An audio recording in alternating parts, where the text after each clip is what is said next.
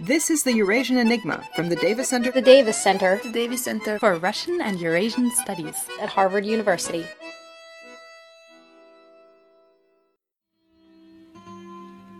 I think a lot of people realized at that point, those who were on the Maidan, that there was no way back.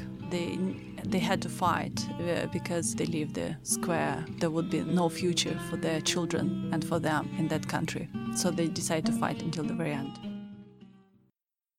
Hello and welcome to another episode of the Eurasian Enigma. My name is Chris Martin. Today we're talking with Olena Nikolayenko, who is an associate professor of political science at Fordham University. Her work focuses on comparative democratization, social movements, political behavior, and youth in Eastern Europe and the former Soviet Union. Thanks so much for being with us today, Olena. Thank you for having me. Yeah.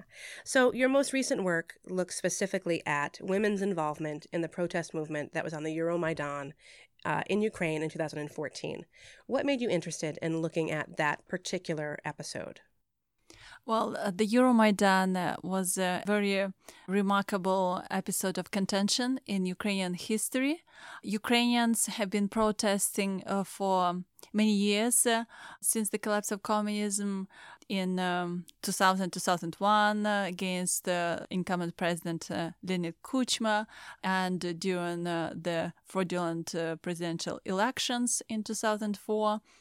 But what sets apart the Euromaidan is an escalation in violence on the part of the state. And also it was a very remarkable example of human dignity, courage, and persistence in fighting for social change despite high stakes of participation in the protest campaign. So can you compare or contrast the role of women or how they were involved in the Euromaidan that might be different from what you saw in their protesting against the Orange Revolution in 2004 or in even earlier protest movements around the collapse of communism? What was different? Was there something different about how they were engaged or why they came out to protest in the Euromaidan than what you had seen previously? One of the things that caught my attention was that women became more visible during the Euromaidan. They participated actively in the Orange Revolution. They provided a lot of support for protesters. They were protesting themselves, but they were not very vocal in championing women's rights and gender equality. And in 2013, 2014, women really made a serious effort to try and challenge the dominant public discourse and stress the idea that they were not just helpers, they were also makers of the revolution. They were active participants in it. So what is the foundational narrative? What was the dominating thing that you saw in your research about the motivation behind why women came out in such numbers? Because I think you indicated that nearly half, or at least half of the protesters on the Euromaidan were women. And it was a contentious protest. It was not a peaceful protest throughout. One of the findings that emerges from my research is that the notion of motherhood played a very important role in bringing women into the street.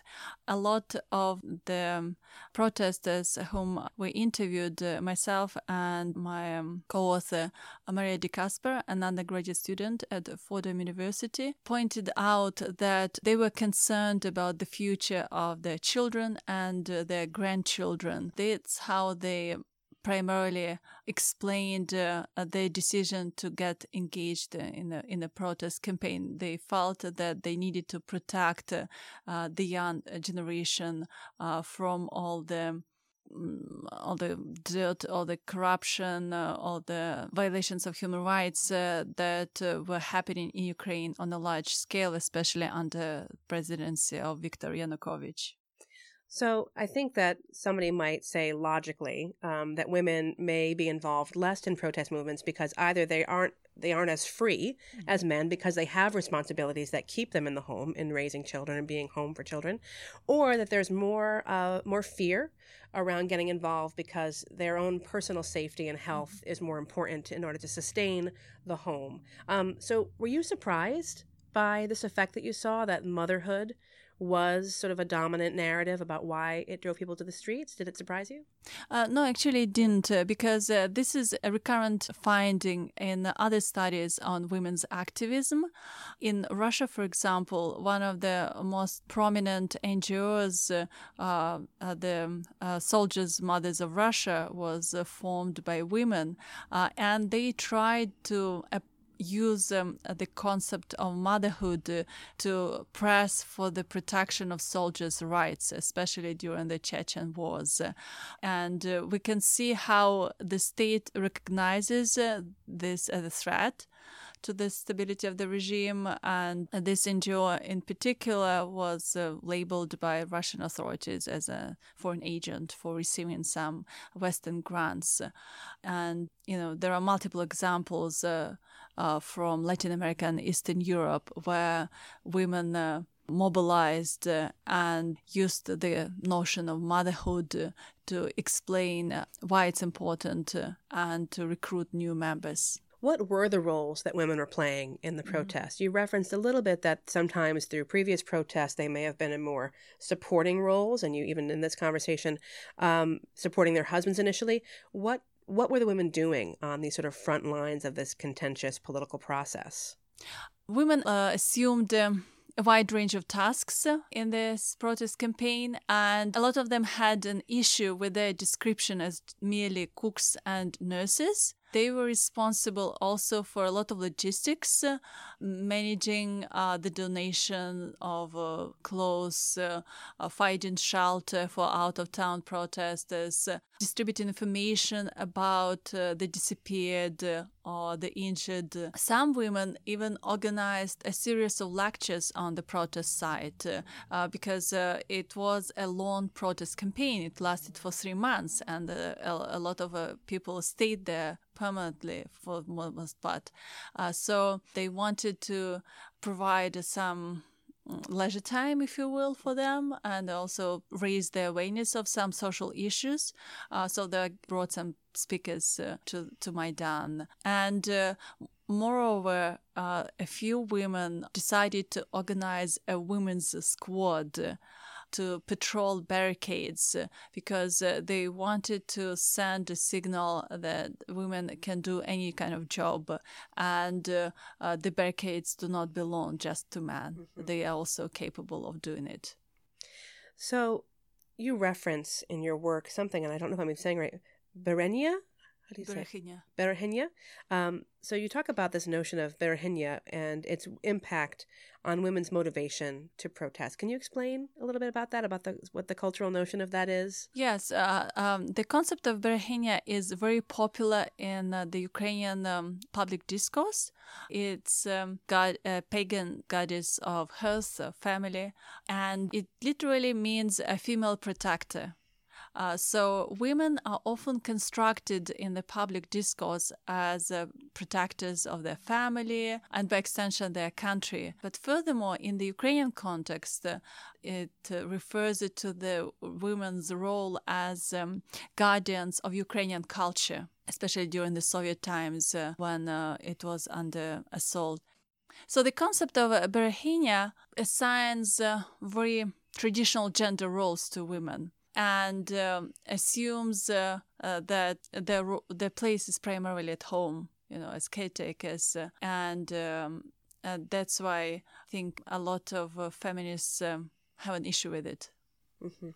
Was there a strong sort of feminist push to bring women out to the Euromaidan protests? Interestingly, the Euromaidan attracted a very diverse body of people, and feminists were present there. But when I interviewed participants in the protest campaign, women rarely mentioned gender equality as a primary factor for their involvement in the Euromaidan. What happened during the protest campaign shaped their awareness of the gender identity and made them more feminist in a way. They developed a feminist consciousness in the course of the protest campaign in response to all the sexism that they have seen on the street and on the protest site and in the media So they began to kind of reassert in new ways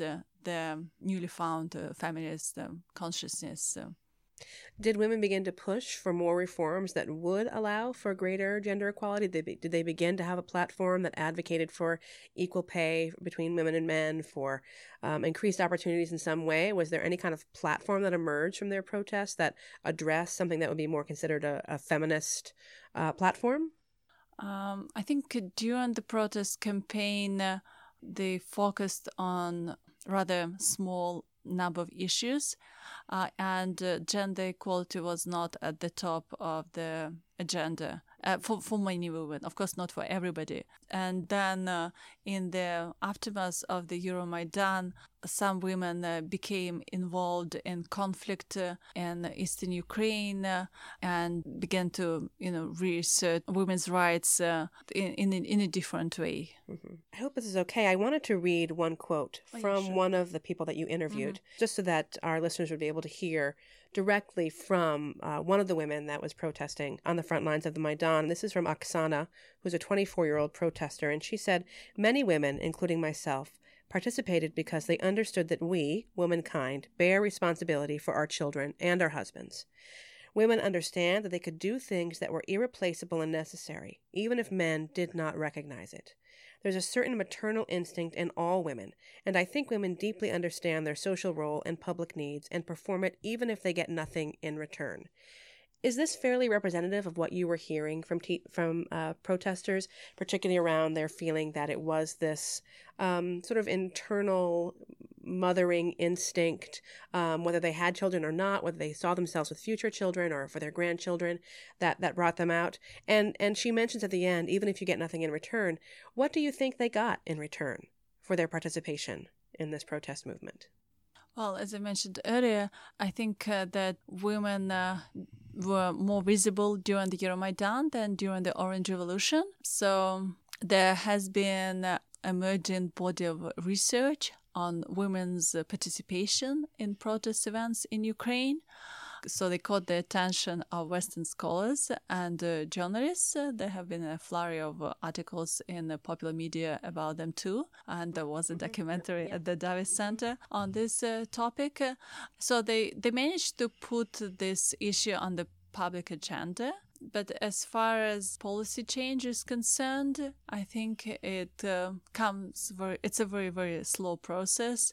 And when the new government was formed after the 2014 presidential election, it included only 2 women. They were given the posts of the Ministry of Education and the Ministry of Health.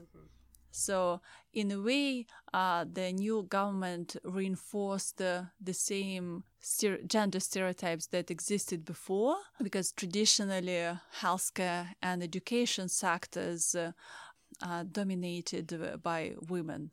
They are often not promoted to the positions of power, but they make up a large share of rank-and-file workers in the sectors. You anticipated my very next question was, how does this actually change things on the ground in the post-protest movement? Do you think that the protest movement will have an impact on women's desire to enter into political posts? And do you think that the government or the people, the public, will be more receptive to female candidates based on sort of the rising role they saw of women in the Euromaidan? I think in general, a lot of Ukrainians are receptive to the idea of a woman politician, and we can make such a conclusion based upon the popularity of Julia Tymoshenko, former prime minister and former presidential candidate. In 2010, she was a front runner. She and Viktor Yanukovych got approximately the same amount of votes in the second round of the presidential election.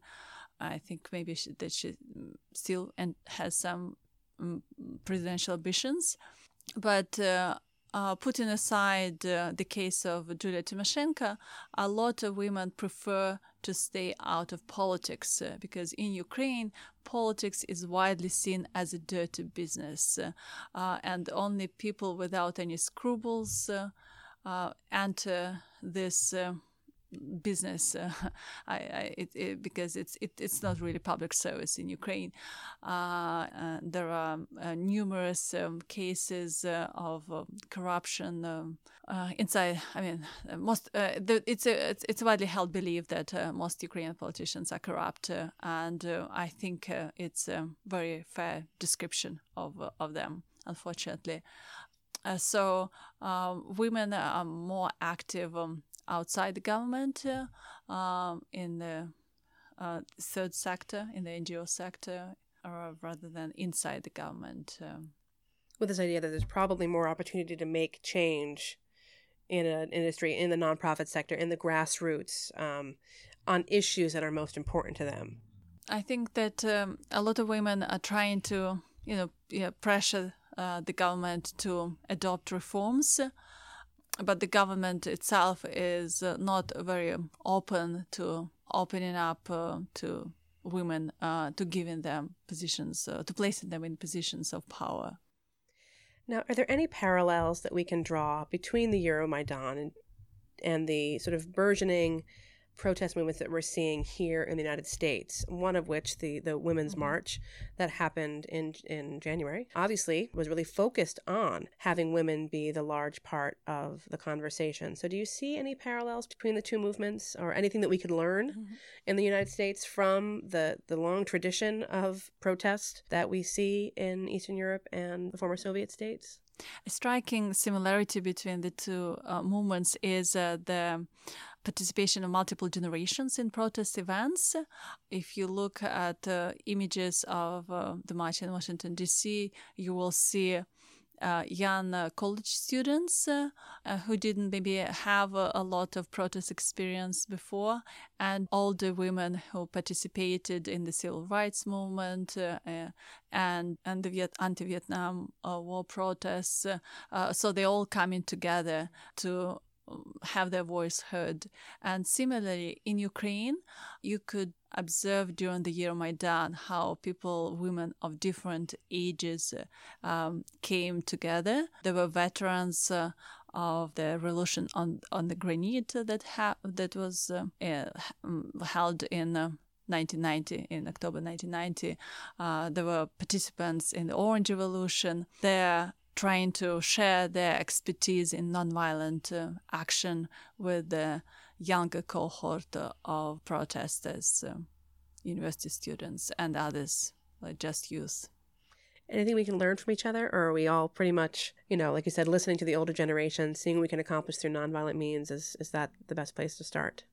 I think that there are a lot of advantages to nonviolent resistance. It has a higher degree of legitimacy inside the country and also in the international community. Also, I think that it's nearly impossible for ordinary citizens to overturn the regime, win this battle with the help of weapons, just because the government has so much more military capabilities to suppress it.